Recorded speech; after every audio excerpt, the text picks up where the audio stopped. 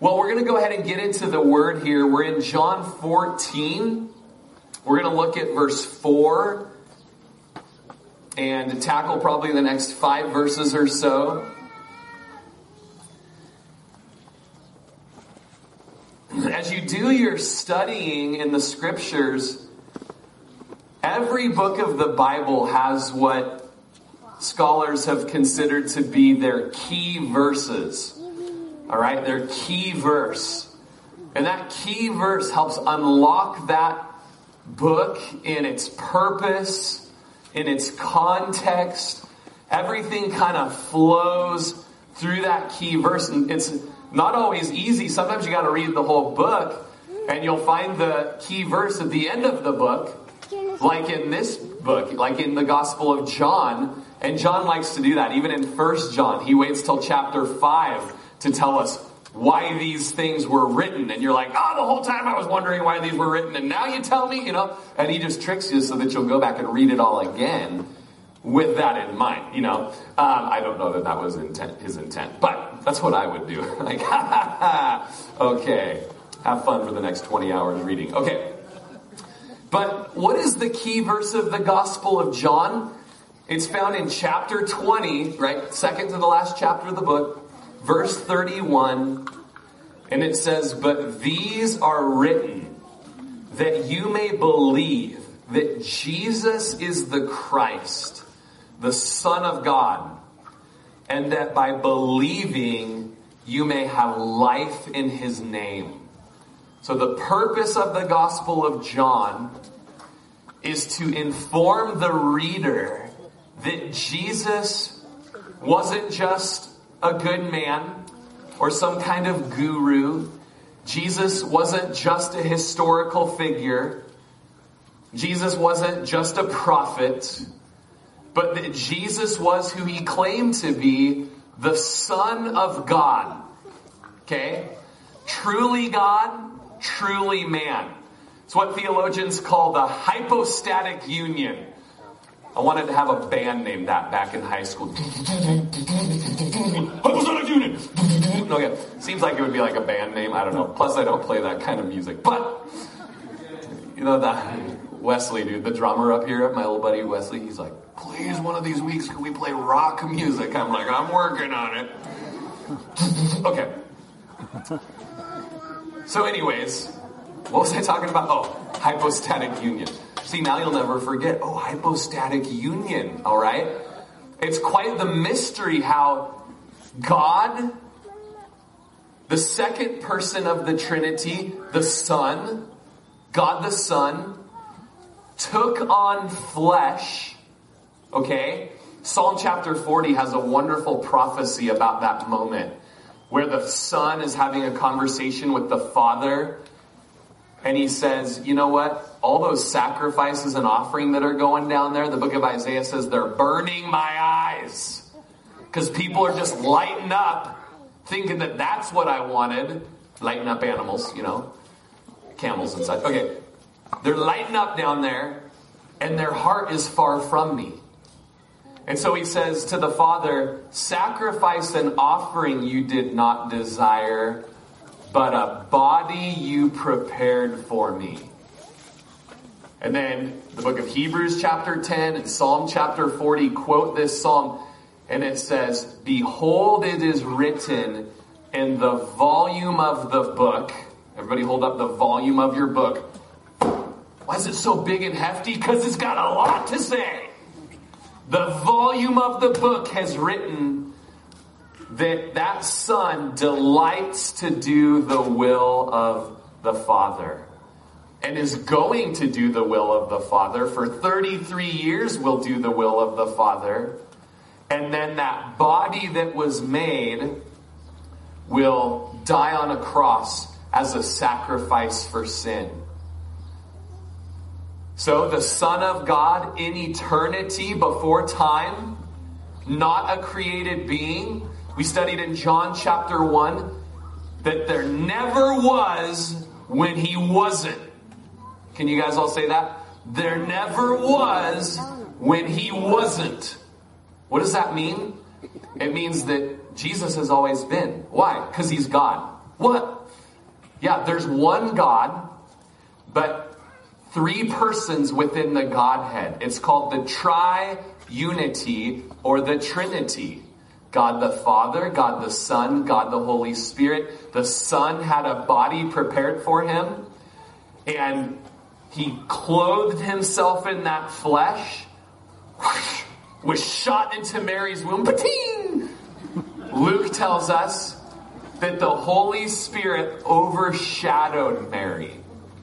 And that's how that body that was prepared for the Son of God was placed in Mary's womb. And Jesus was born. A man. Just like every man here. Born a man. Truly God, truly man. Fully God, fully man. Okay? It's never been before. It'll never be since. This was a special event in God's rescue plan to save us from our sin. And so the Gospel of John was written so that we would read the first 12 chapters and just be blown away by the miracles that Jesus did. Look at all the incredible miracles.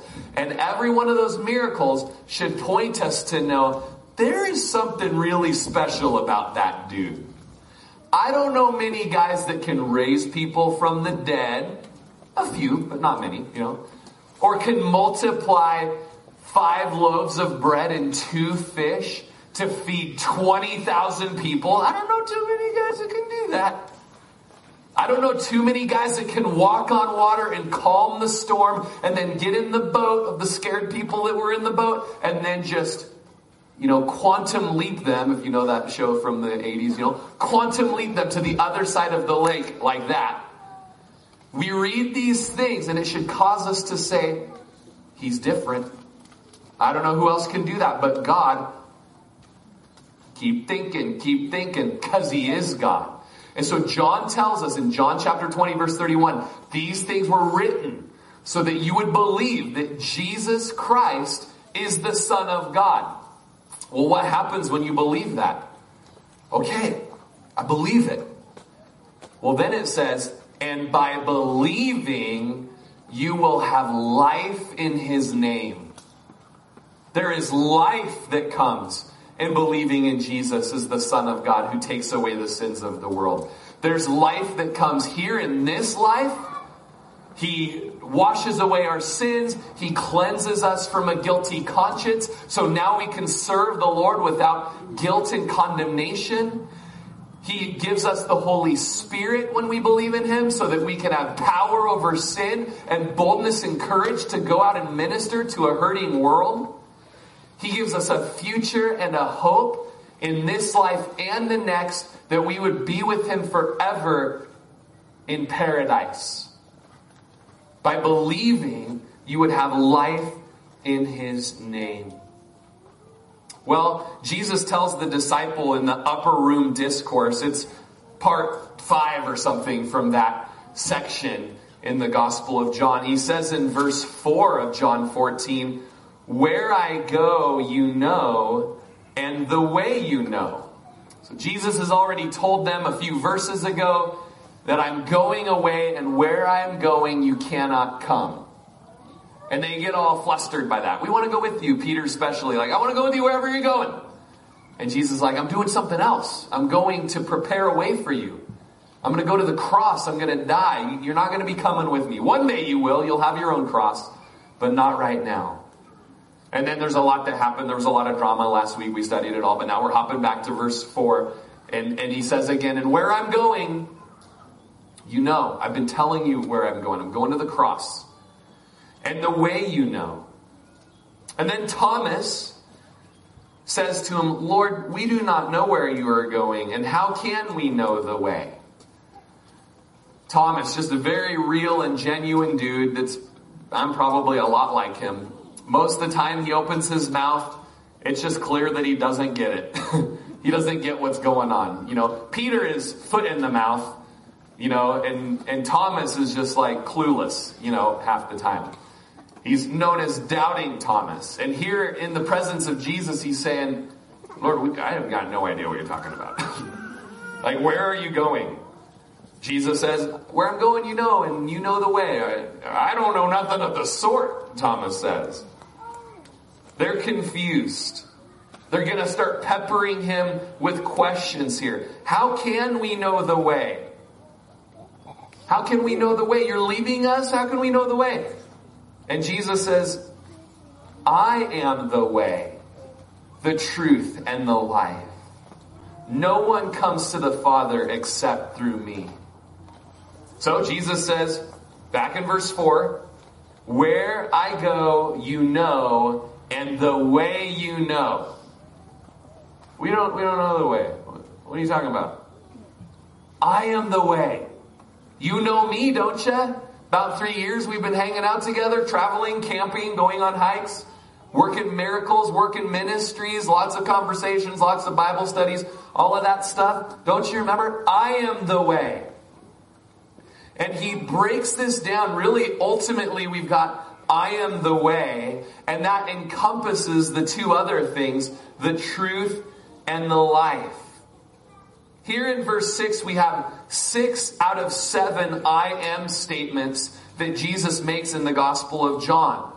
He has said, I am the bread of life. Now just think about that for a second. We're not going to go into like a whole bunch of Bible studies on each one of these, but it's pretty simple. And picture yourself being back there 2,000 years ago and what you would eat back then and so on and so forth. And to have him say, I am the bread of life. Or for him to say, I am the light of the world. Or I am the door. I am the good shepherd. I am the resurrection and the life. In a couple chapters, well, in one chapter, in chapter 15, he's going to say, I am the vine. Okay, so these are pretty easy images here to kind of get the metaphor on, right? And here he says, I am the way. I'm the way. You know, when people post stuff on Facebook, you know, and they have like, either it's a meme or it's a picture, it's a cute little picture, it's a little girl like getting attacked by a kitten or something, I don't know. And then all they put though is this. And they just say that, this. And guys, with this verse, just start dropping it like it's hot. Just be like, this. And people will be like, oh, this is going to be good. A cat getting attacked by a child. So, you know, one way or the other. There's always one. Oh, they posted something about, and Jesus said to them, I am the way. You know, it's dropping it like it's hot, you guys. They get to come to terms with the words of Jesus. This statement, I am the way. This. Gandhi said, the need for the moment is not one religion, but mutual respect and tolerance of the different religions. Now, that sounds kind of nice, and peaceable, and coexist. You ever notice they put the cross at the end of coexist? Oh yeah, we're last, thanks.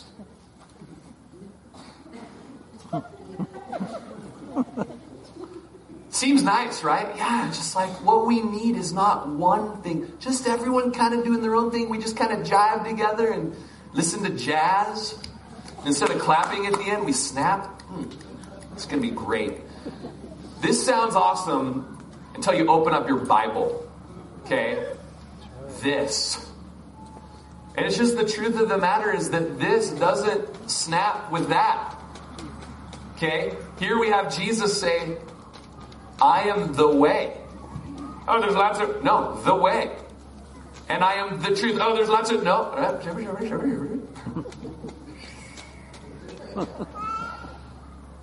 The truth. Oh, there's lots of, and I'm the life. The way. He's the road. He's the path. He's the journey. He's the way of life. The early church used to be referred as the way. Till like in the 70s, a cult came and took that name on and, kind of ruined it. 2,000 years later and they just steal something. Okay, anyways. But up until like Acts chapter 13, Christians were called the way. They were the way. Now the tree of many roads to heaven is chopped down.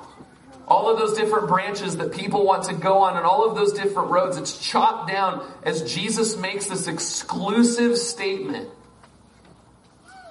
The second half of this verse shows that the entire verse is taken as the answer to Thomas's question. Jesus is the door in John chapter 10 verse 9. And he says, if anyone enters by me, he will be saved. He will go in and out and find pasture. Talking about kind of a sheep metaphor. He's the way. He's the door. And Jesus says in that John 10 passage, if anyone tries to go in some other way, he's the same as a thief and a robber. The Gospel of John just doesn't jive with that, just whatever flows and whatever goes. But that there's objective truth. In Romans chapter 5 verse 2, it says it's through Jesus we have access by faith into this grace in which we stand. Jesus is the access. Jesus is the VIP pass into heaven. It says it again in Ephesians 2:18. Through him we both have access by one Spirit to the Father. It's through Jesus that access to the Father comes. Hebrews chapter 9 says that the way into the holiest of all is through Jesus. You want to go to heaven? You want to be in the presence of God? The way into the holiest of all is manifest through Jesus.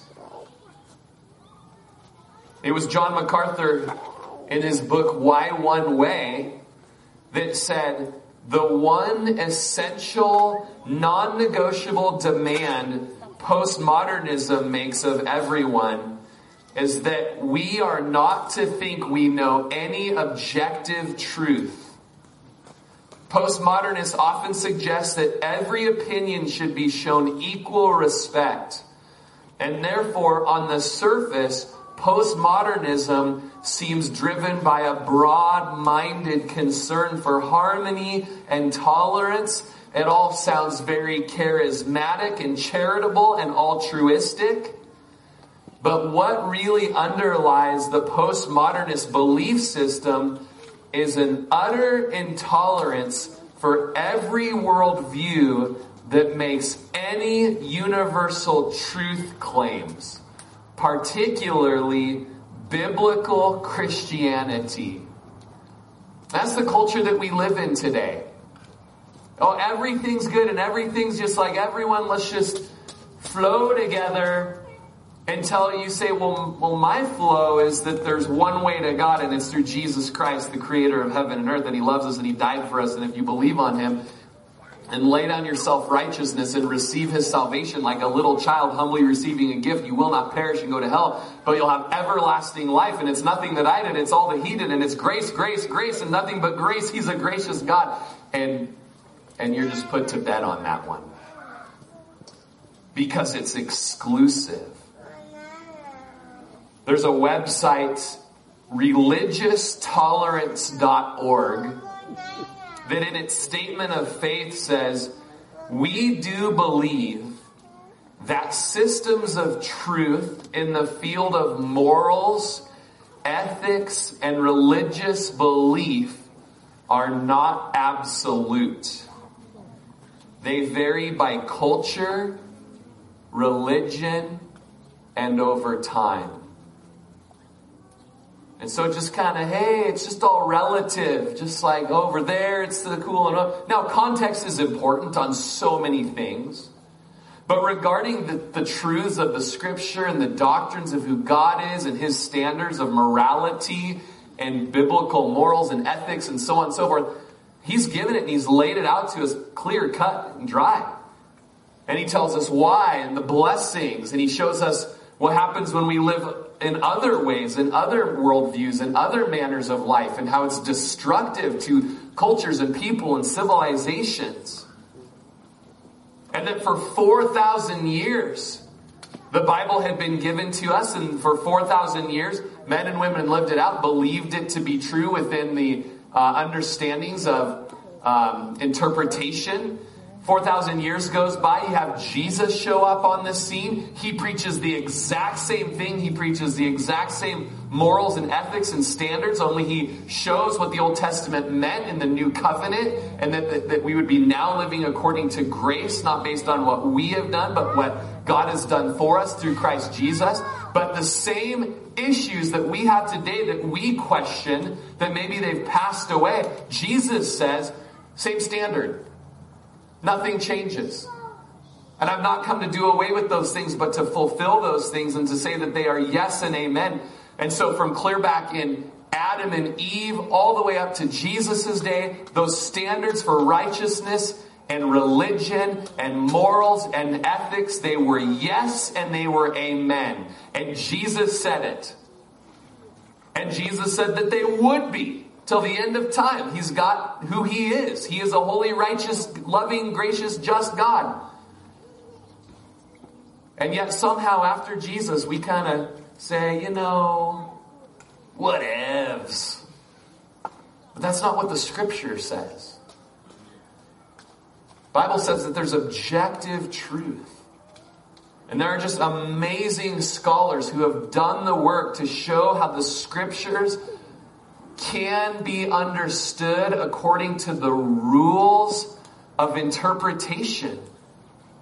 Great minds and professors of literature have done the work. Great historians and archaeologists have shown that this is a book that is not shifted and changed over time. We can find original documents and manuscripts and see how it has stood the test of time over thousands and thousands of years, and that any variance that there may be may have been in just the translations from a language to another, and they are on minor points that affect nothing of the main message of the Bible. And scholars have shown that you take the best works of history, all right, take the best works of literature. You name them thousands of years ago. You know who they are if you took college, and you would find original manuscripts and things to go back on. And you would find that they stand about as tall as my pulpit here. All of them combined. The original manuscripts. And that the variations that they have within the text are astronomical. But then you go back to the scriptural documents and the original manuscripts, and they are as tall as the Eiffel Tower stacked on top of each other. And the number of variants are minuscule. And so there is great credibility within the scripture. And Jesus, when he says, I am the way, he's just saying, guys, look and see and taste and see, and you'll see that there is one road, and it's a narrow road. There is one door.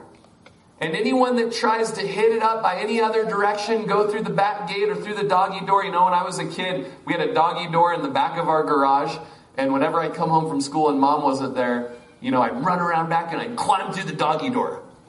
And I kind of enjoyed doing it. I'd get hair all in my mouth and stuff,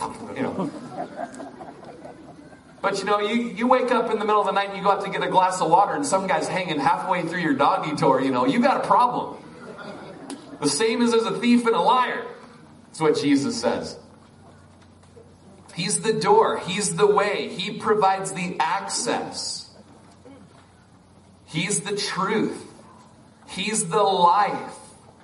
He's the one who has life in himself. Chapter 5, verse 26 of John tells us. He's the resurrection and the life, 11:25 tells us.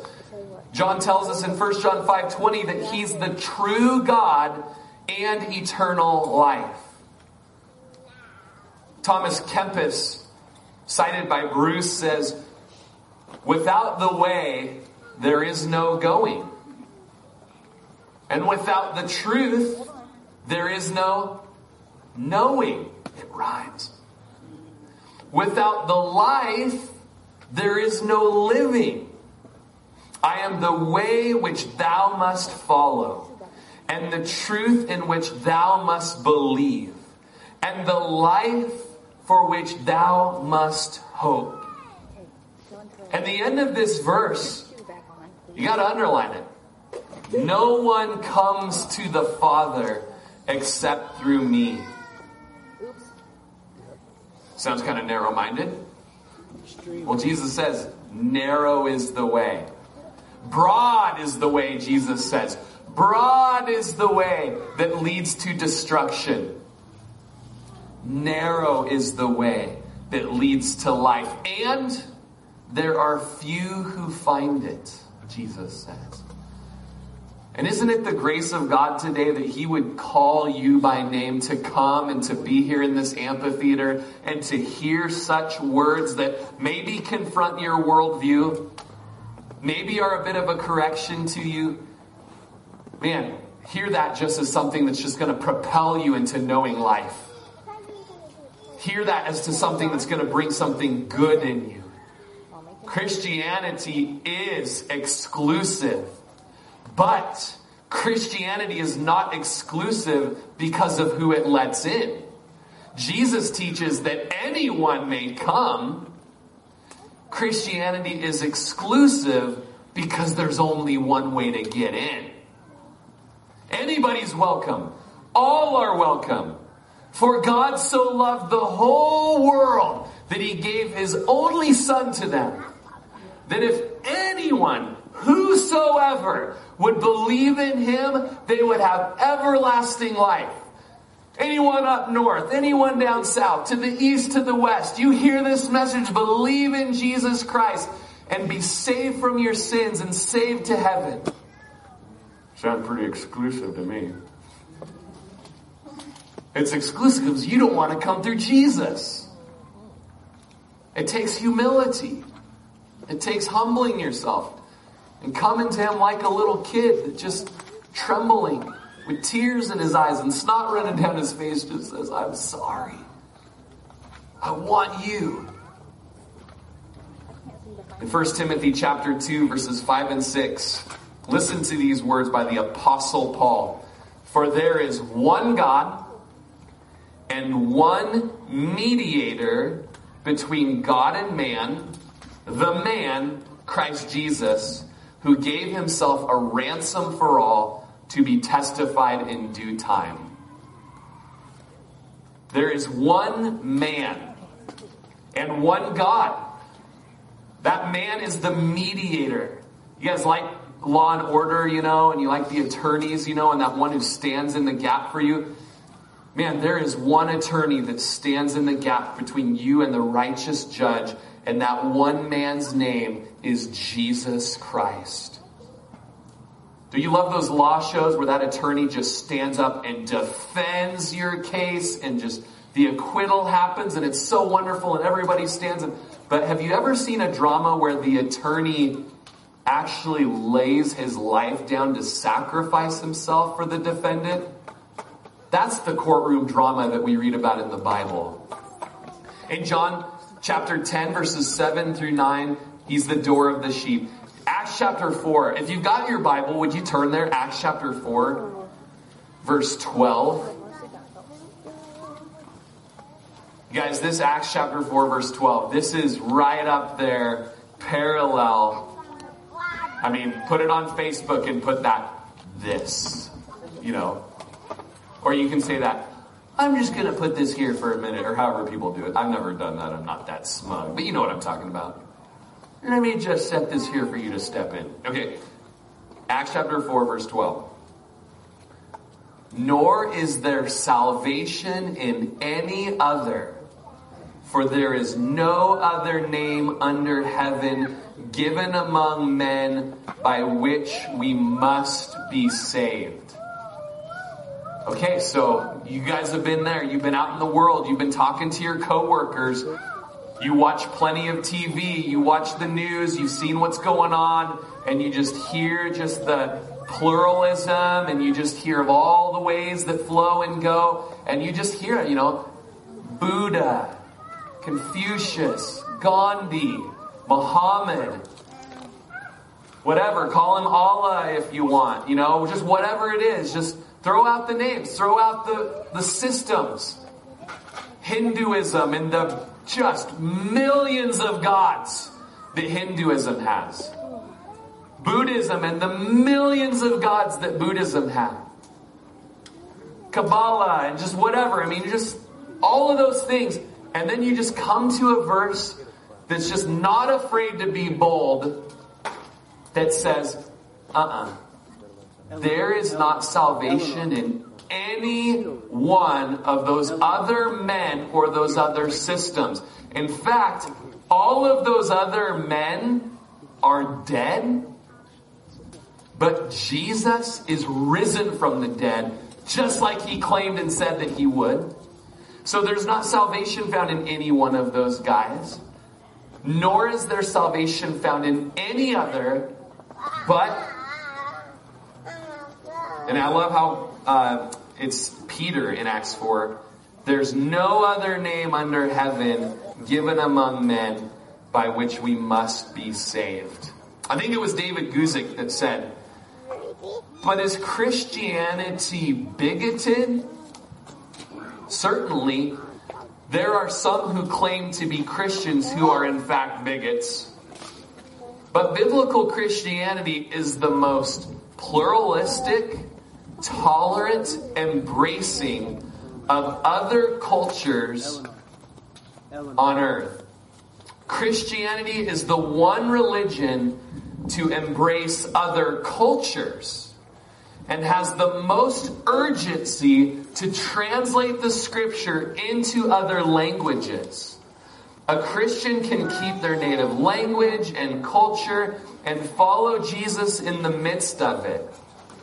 An early criticism of Christianity was the observation that they would take anybody, slave or free, rich or poor, man or woman, Greek or barbarian, all were accepted, but on the common ground of the truth as revealed in Jesus Christ.